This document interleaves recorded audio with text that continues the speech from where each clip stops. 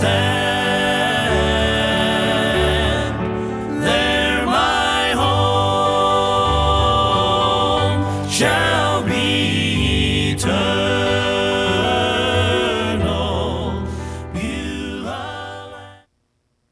I want to do part 2 of a series I started on the difference between the practical and the positional part of our Christian experience. I cannot overemphasize to you how these two areas are so confused. Even people that have been in the Bible a long time. Brother Benny was talking to me, came over here from the Philippines. He was talking to me about eternal forgiveness, subject of eternal forgiveness, and he wrote an article on it, had me read it, and I honestly disagree with him on it.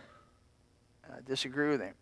I think what's happened is that, and so many times people do this, that they mix up our position in Christ and the daily walk we have in Christ. And I don't think you have to be too astute to notice that you're still in the body. You're not in heavenly places yet. Now you're positionally already there, but you're practically right here tonight. This is reality. And though we're in the flesh, our weapons of our warfare are not flesh. They're spiritual. Mighty through God, the tearing down, pulling down of strongholds. So I went over that last week. I'll not repeat it, but we showed a few verses last week that guarantee the Christian life is generally at least one of personal sacrifice and suffering for Jesus. Interesting you picked that song. I talked about Pastor Pirate. Did you have that picked out before that? Wow. Well, I was there when he debuted that song about Jones, and he had lost his eye earlier. And when you lose one eye, you lose depth perception. It's a real hard thing. A friend of mine lost his eye. He was under a car working on it, and a screwdriver fell off of the upper part of the motor and stuck him in the eye, blinded him. And he was like 12. And so for the rest of his life, and he worked for me for a while. It was Bob Jones. I had him working in floor covering, and he could not nail tack strip. One thing he could not do for me was nail tack strip because his depth perception wasn't. You have to have really good depth perception to nail tack strip, which is just about a quarter inch away from the wall. And so he couldn't do it. He could do about everything else, but he had coped with that one eye. But it changes your world in some degree. And I know as you sing those words, you see his progression. You see his spiritual progression down through dealing with that. Finally, to the place that he says, because of this, I'll have more fruit. I believe Jim Denny told him. By the way, Ron Hamilton right now has pretty bad Alzheimer's dementia, to where I don't think he even knows. I don't know if he knows people anymore or not. But but I know that, I think Jim Benny told me they had sold over 20 million copies of Pastor Pirate stuff. Now, he reached a whole lot more folks by losing that eye than he would have ever by keeping the eye. Now, he wouldn't have known that, and as you read through the song, you see him making that understanding. He begins to get, and he was young. He was in his early 20s, I remember. He had to be. And I remember when he sang that, it was a moving, a lot of tears, and it's hard to get. Old students are stony-hearted. Sometimes 18 to 22-year-olds are some stony-hearted people, because they haven't lost anything, haven't sacrificed much, so they're pretty tough. But yet that group at chapel that day was one probably a dry eye in a house. It was pretty moving. And now all these years, God has used that brother. I think he could say, if he was here, that his position in Christ was wonderful, but his practice was tough. He had some hard days. And even now, Chris, like I said before, though, when you get Alzheimer's or dementia, it don't bother you. It bothers everybody around you. But you don't even know what's going on, But we showed how we didn't show every one of them, of course not. It wasn't exhaustive. You wouldn't want to stay that long. But we showed a good portion of Scripture promising us suffering in this present life.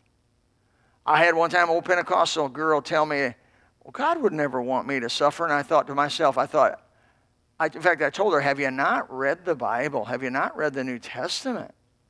Have you not read it? Well, she really hadn't. She'd just been listening to preachers telling her and was parroting that to me. And I said, my, oh my. Suffering is one of God's favorite schools.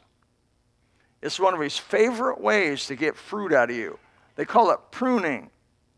And you can't read John 15 without seeing that there's 3 levels of pruning that go on in our life. And that's not the sermon tonight. But we showed the foundational principle of our purpose as a Christian last week. We showed that no Christian is exempt from representing Christ even unto death.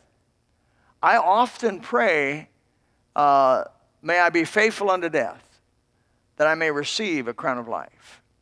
Oh my, that's a good prayer. We noted that this can be done, this even to the place of death, and everything goes down to that, can be done with a deep sense of joy.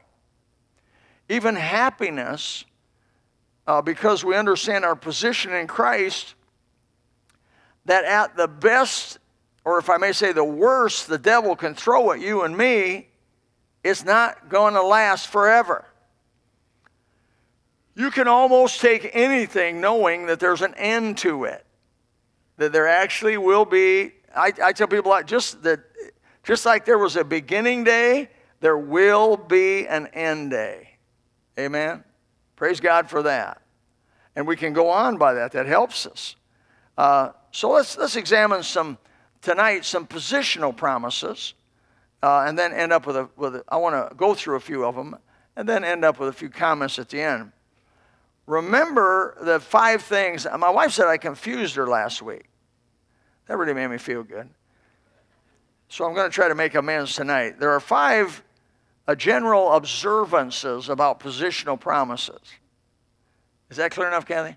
But and I'm going to give, the first one is we need to remember that they're appropriated. These positional promises are appropriated by faith.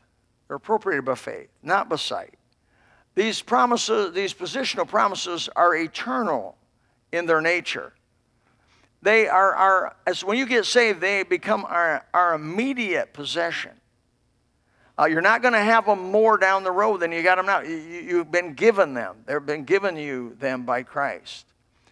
They cannot be possessed or attained by good works or personal merit. These are things that God says you have because you trusted in his Son. And that you can only understand them by divine revelation. The Holy Spirit has to enlighten you and illumine you to see them by faith. So let me go through a listing of some of these, the highlighted ones, the ones that I thought would be most encouraging. First of all, 2 Corinthians chapter 5, and don't try to take all these verses down, it's going to be too many. But 2 Corinthians chapter 5, verse 14, the Bible says we have a possession, that we are a new creation or creature in Christ. Therefore, if any man be in Christ, he is a new creature, a creation. I am not the way I used to be. I have been categorically transformed, changed from inside out by the Holy Spirit. I cannot be the same. We are also, according to 1 Peter chapter 2, verse 9, we're a chosen generation. I can't tell you the encouragement I got when a professor, Bob Jones, told me, in fact, told the whole class, of all the young people in the world, you're sitting here in school, in a fundamental Bible-believing school, 1970, and you're in this class, have the privilege of being in this place, at this campus, with these teachers, with a chapel, and all that's going on here. Imagine how many people, Christian young people in the world your age, would just give everything they could give to be here. And it hit me. he started that little speech because there was a couple guys sleeping in class. And he said, "How dare you sleep during this opportunity?" And so I tell you, I never slept because I was paying my way through. A lot of them kids had their moms and dads paying their way through, and I noticed a definite difference between the kids whose parents paid their way through and the kids who paid their way through. There's a difference between those two groups. When you're out there slaving, working, staying up to 2 in the morning, getting up at 5 to have it, you value that. Man, there's nothing like it. My dad offered to help me. I said no. He offered to call me and say, "I want to help you." I said, "No, I don't want your help. I want to be able to do this. I believe there's a God that can make it happen." It happened. I'm going to say this statement, and I know you may disagree with it, and that'd be fine. But I don't think you have to pay your kids' way through Christian school. I don't think you have to do that. I think they can make it through on their own without you giving them a dime. They can do it. If they work hard, they put their head down, they start saving up their sophomore year of high school, start working every job they can, going out and find a job, get aggressive, save your money. They'll have their first year or two saved before they ever go to college. Now, I know where I'm talking, and I've seen it done over and over again. We're a chosen generation. We're a royal priesthood. We're a holy nation. We're a peculiar people that you should show forth the praises of him that called you out of darkness into his marvelous light. Now that's a position. I don't feel very chosen. How about you? I don't feel too chosen. A lot of times I don't feel too royal. I don't feel too holy. I do feel peculiar.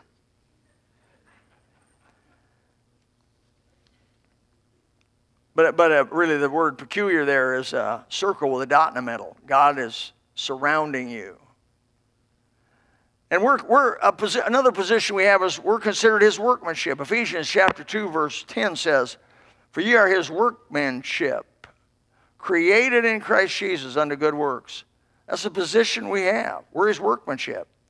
In Romans 8:37, it says, "We are more than conquerors." I tell you what, I don't feel more than a conqueror a lot of times, but it's a position. Ultimately, in Christ, I'm more than a conqueror through him that loved me. All I need to do is claim these things. When you want to get down in your practice, and practice has got you beat and pinned to the ground, you got to go back over this stuff and say, by the grace of God, this is my future. When the devil comes to you and whispers, that old whispering in your ear to tell you there is no God and he don't care about you and it's not really true, you take him to these promises and you say, by the grace of God, these are so. According to John 1:12, we're sons of God. For as many as received him, to them gave he power to become the sons of God, even to them that believe on his name. According to 2 Corinthians 5:21, we are made in the righteousness of God in Christ. We are the righteousness of God. It's amazing. God has given us his righteousness that we might be made the righteousness of God in him. I look at my life and I'm going to tell you, don't get thinking that when you get real old, you get real sanctified. Let me tell you, I struggle daily. I wrestle daily with my eyes and my mind and my mouth. I know you have a hard time believing that. But the Bible says if you don't sin with your mouth, you got the whole body under control. So don't act like, oh, I can control my tongue. Oh, really? No man's ever controlled the tongue. I've been told that I'm a branch of Jesus. John 15:5 says, I am the vine. Jesus said, I'm the vine. Ye are the branches. You've been made a branch of Christ. 1 Corinthians chapter 6, verse 19. Your body is the very temple, the Holy of Holies of the Holy Ghost. That's a position. Galatians chapter 3, verse 26 says, for ye are all the children of God by faith in Christ Jesus. We've been given that. That's a position in Christ. 2 Corinthians 5:18 says, He's reconciled us to himself. God reconciled us to him and him to us. It was a two-directional thing. The Bible says God's angry with the wicked every day. I believe that's Psalm 7:11. He's angry with the wicked every day. But brother, when I got saved, that anger went from me to Jesus because he took it on the cross. And I became reconciled because now that I'm in Christ positionally, he looks at me through his Son. What a beautiful thing. What a beautiful thing. I'm a child of God. 2 Corinthians 5:18 says, you're reconciled to himself. I'm redeemed by his blood.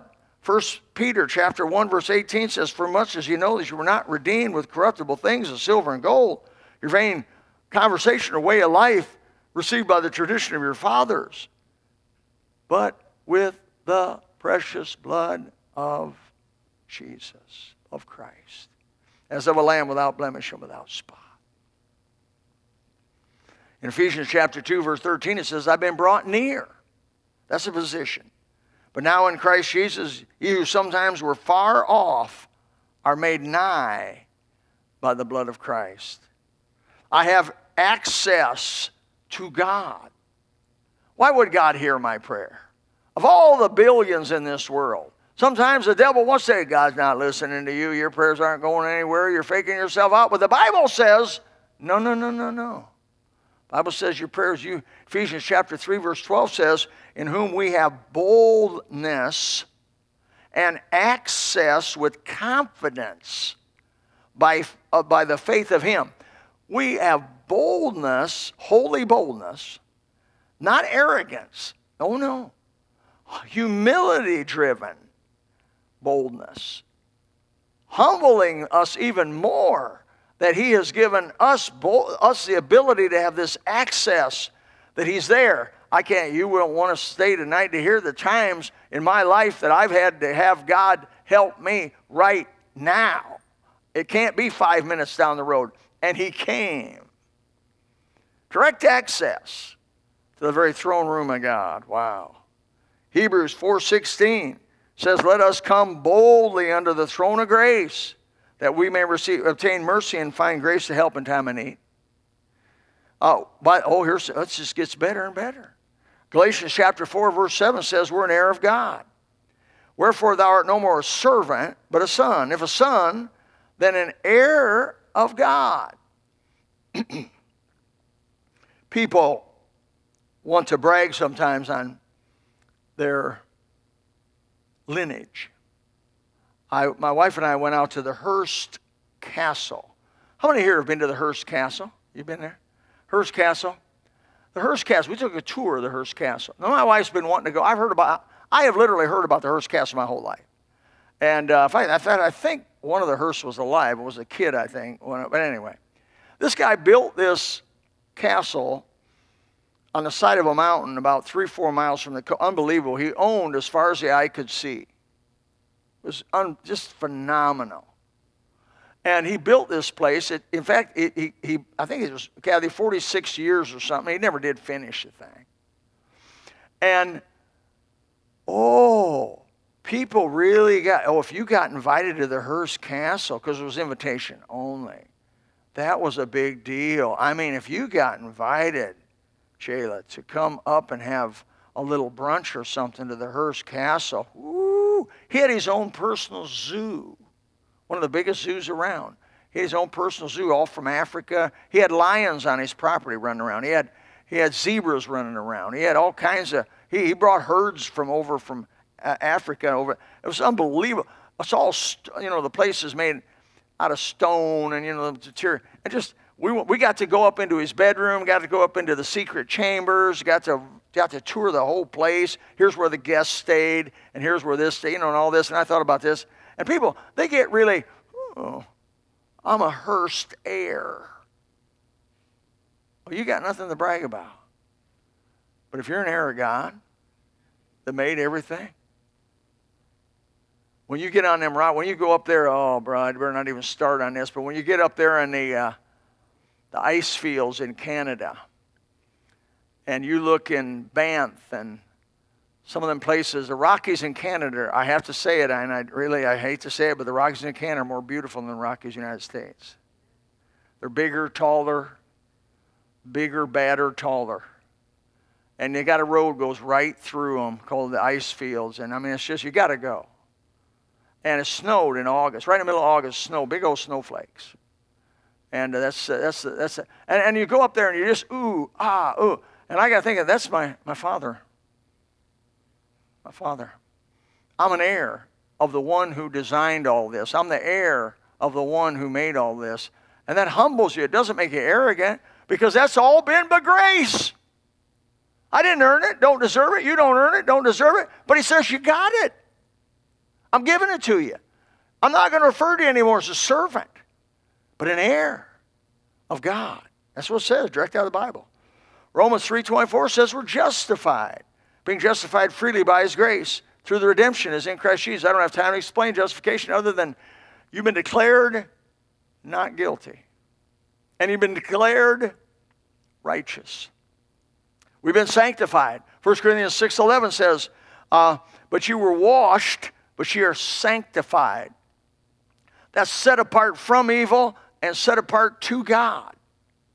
In Ephesians 1:6, it says we have been made acceptable or accepted in the beloved.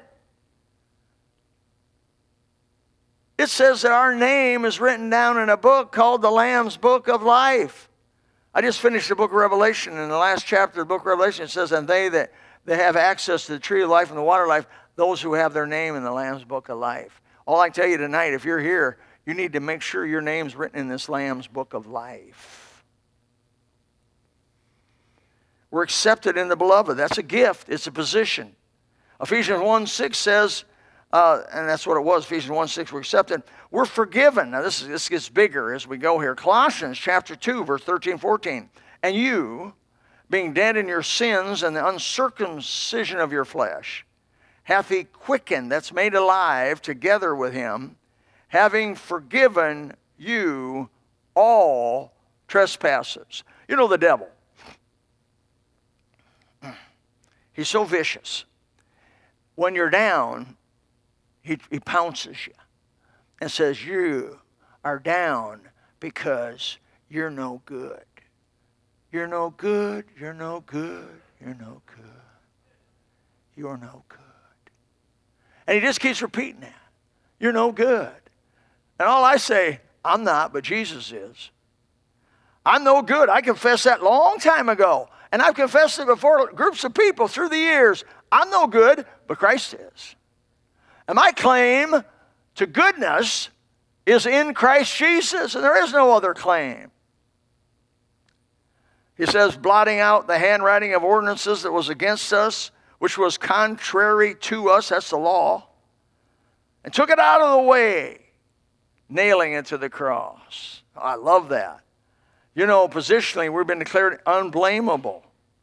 We find that in Colossians 1:21, 22. In the body of his flesh through death to present you holy and unblameable and unreprovable in his sight. Now, you know that's positional. Because you're not unreprovable and you're not unblameable now. But yet, positionally, you are. You know, that's a beautiful example of the practice versus the position. Practically, I'm not unblameable. All you got to do is go to my staff. They'll tell you plenty. Oh, you tell me some faults Pastor Lytle has. Well, how much time you got? But don't reverse it. Don't ask me. I mean, because I'd say, oh, they're just beautiful. We're complete in him. Colossians 2:10. You're complete in him. He's the head of who is the head of all principality and power. And then in Colossians chapter 3, 1 through 3, it says, for ye are dead, in fact, verse 3 is all I want to talk about. For ye are dead, and your life is hid with Christ in God. I have died figuratively, spiritually, and now I have been resurrected in Christ Jesus. I got to stop here because this is a huge subject. It's massive. The problem is the process of remembering and implementing these positional promises, and there are more of them, in our minds on a daily basis. Because as we struggle through the war of life, we wrestle against principalities and against powers, against wickedness in high places, forces of darkness. We fight. The Bible says in 1 Timothy 6:12, fight the good fight of faith. We fight.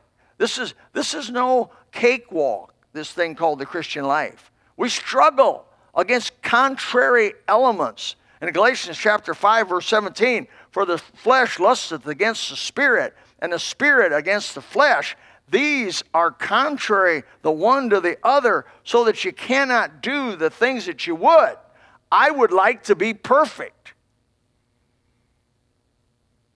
That's what I would do. And then I do stupid stuff. And I say stupid stuff and hurtful stuff to some of the people I love the most. We're called on to endure hardness as a good soldier. That's the practical side of it. It talks about us warring in this side of heaven. We must remind ourselves that in the heat of this battle, we have won. We have won. These are they who've won the battle. They've won the battle. You are overcomers. I don't think there's a hopeless situation. As a born-again Christian, there's not a hopeless situation. That we are winning, and by the grace of God will win. That he which hath begun a good work in us will perform it unto the day of Jesus Christ. He has to help me where I cannot help myself, and he will. Oh, I don't think we're going to be considered winners as the world considers people winners. No. We're considered by the world as an offscouring, as the rejects, as Lenin may say, the weak and feeble-minded people that have to have a crutch called religion. That's what they think of us. Well, if you don't, lately you've heard what they think of us, haven't you? Watched the news at all? But rejoice, my beat up and suffering brothers and sisters. God's plan is being accomplished and being done practically through your suffering. And as that's going on, we cheer ourselves positionally in the promises of God. I can't tell you how many times when I've been in the darkness of a struggle, I've gone to these positional promises and just read them. And just said, Lord, even though everything in your body says no, your spirit says yes, yes.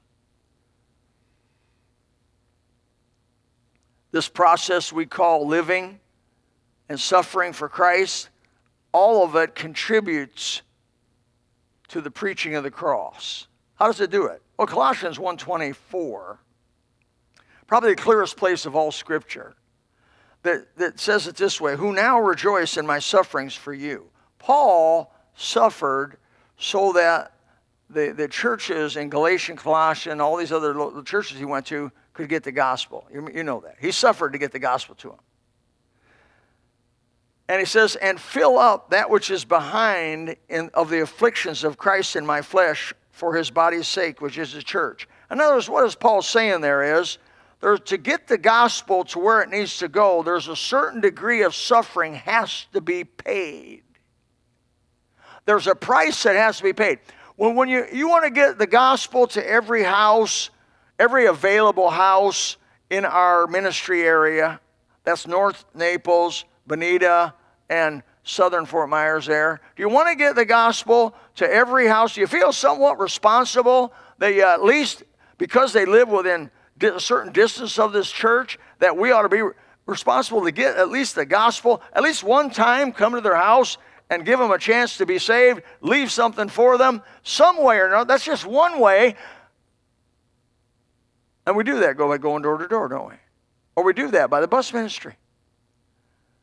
Have you ever suffered on the bus, Brother Nick? Oh, yeah, you have. Brother Nick's one of the few bus drivers that refused air conditioning. He's sorry he ever told me that.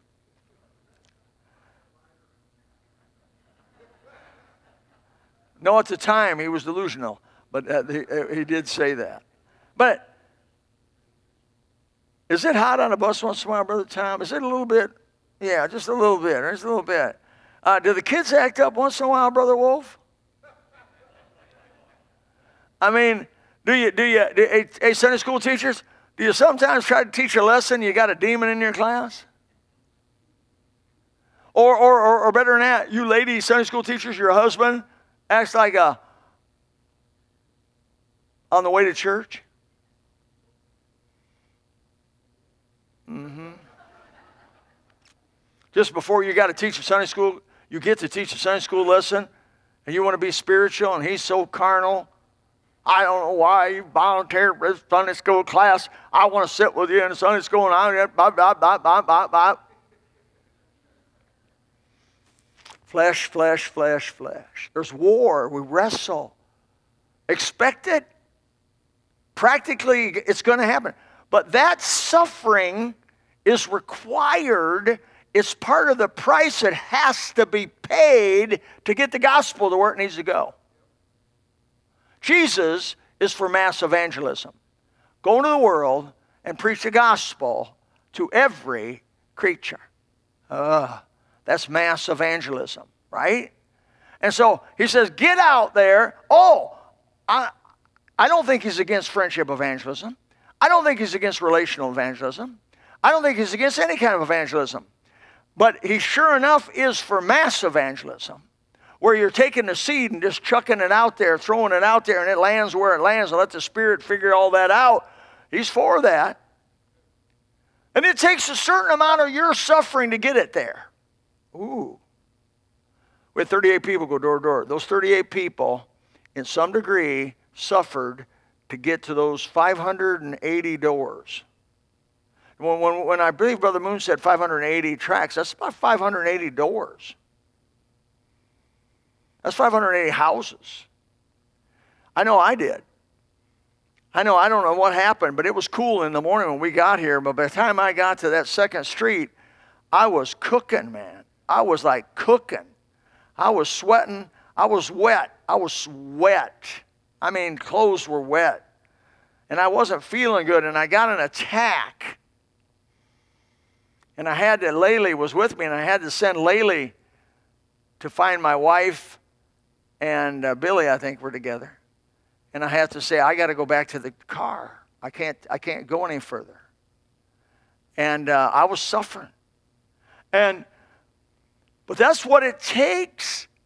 I could have stayed home just as easily. But I thought, you know what? This is my moment to shine. When I used to have the gout so bad and every step was pain, I thought, well, Lord Jesus, you didn't stop because of pain on the way to Calvary, did you?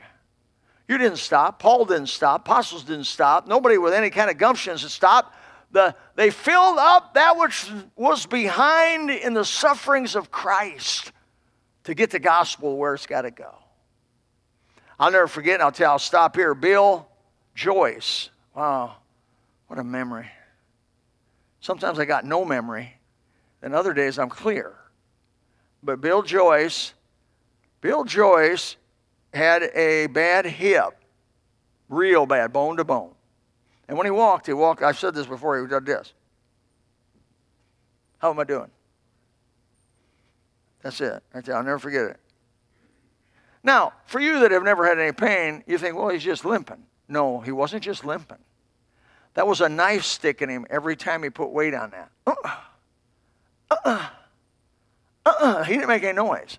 And I walked with that old boy 2 miles door to door.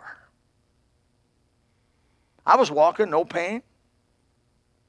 He was walking, every step was pain. Filling up that which is behind in the sufferings of Christ. In other words, it takes certain amount of suffering to get the gospel to where it's got to go. Missionaries pay it. all the time. They leave their families, they leave their country. They do it all the time. We do it. You people go to nursing home. You people that go to different places. You give up your time. You people that ride the buses, drive the buses, go on Wednesday night. That's all part of it. But in the midst of this suffering, we can be encouraged that positionally, doggies, things are good. Things are real good. Things are super good. Things are supercalifragilisticexpialidocious good. I don't know how to spell it, but it sounds good. I think I ought to ask Siri how to spell that. But I'm going to tell you what, folks, don't you let the devil get in your ear and, I'm going to quit. Are you kidding? Jesus didn't quit and all those. We have 2,000 years of ancestry, of people that were willing to do whatever it took to get the gospel out. And we are their children. And let's have some children ourselves. And we've had some children. And let's have some more children by the grace of God. Father, help us tonight. Thank you for your kindnesses. Past finding out they are. Thank you for the sufferings that you have brought our way that have made us better Christians. Father, help us to fill up that which is behind the sufferings of Christ. Father, we pray that we'd not be a bunch of sissies, but that we'd endure hardness as good soldiers of Jesus Christ, understanding we have a mission to complete, a goal to meet, a war to win, and an enemy to oppose. Help us, Father, in Jesus' name. Amen. Let's stand together. If you would like to know more about the Lord Jesus Christ, you may contact us at the church website, gospelbaptistchurch.com, or you can go to Facebook and type in Gospel Baptist Church, Bonita Springs, Florida. Also, you could call the church office at 239-947-1285. Thank you, and God bless.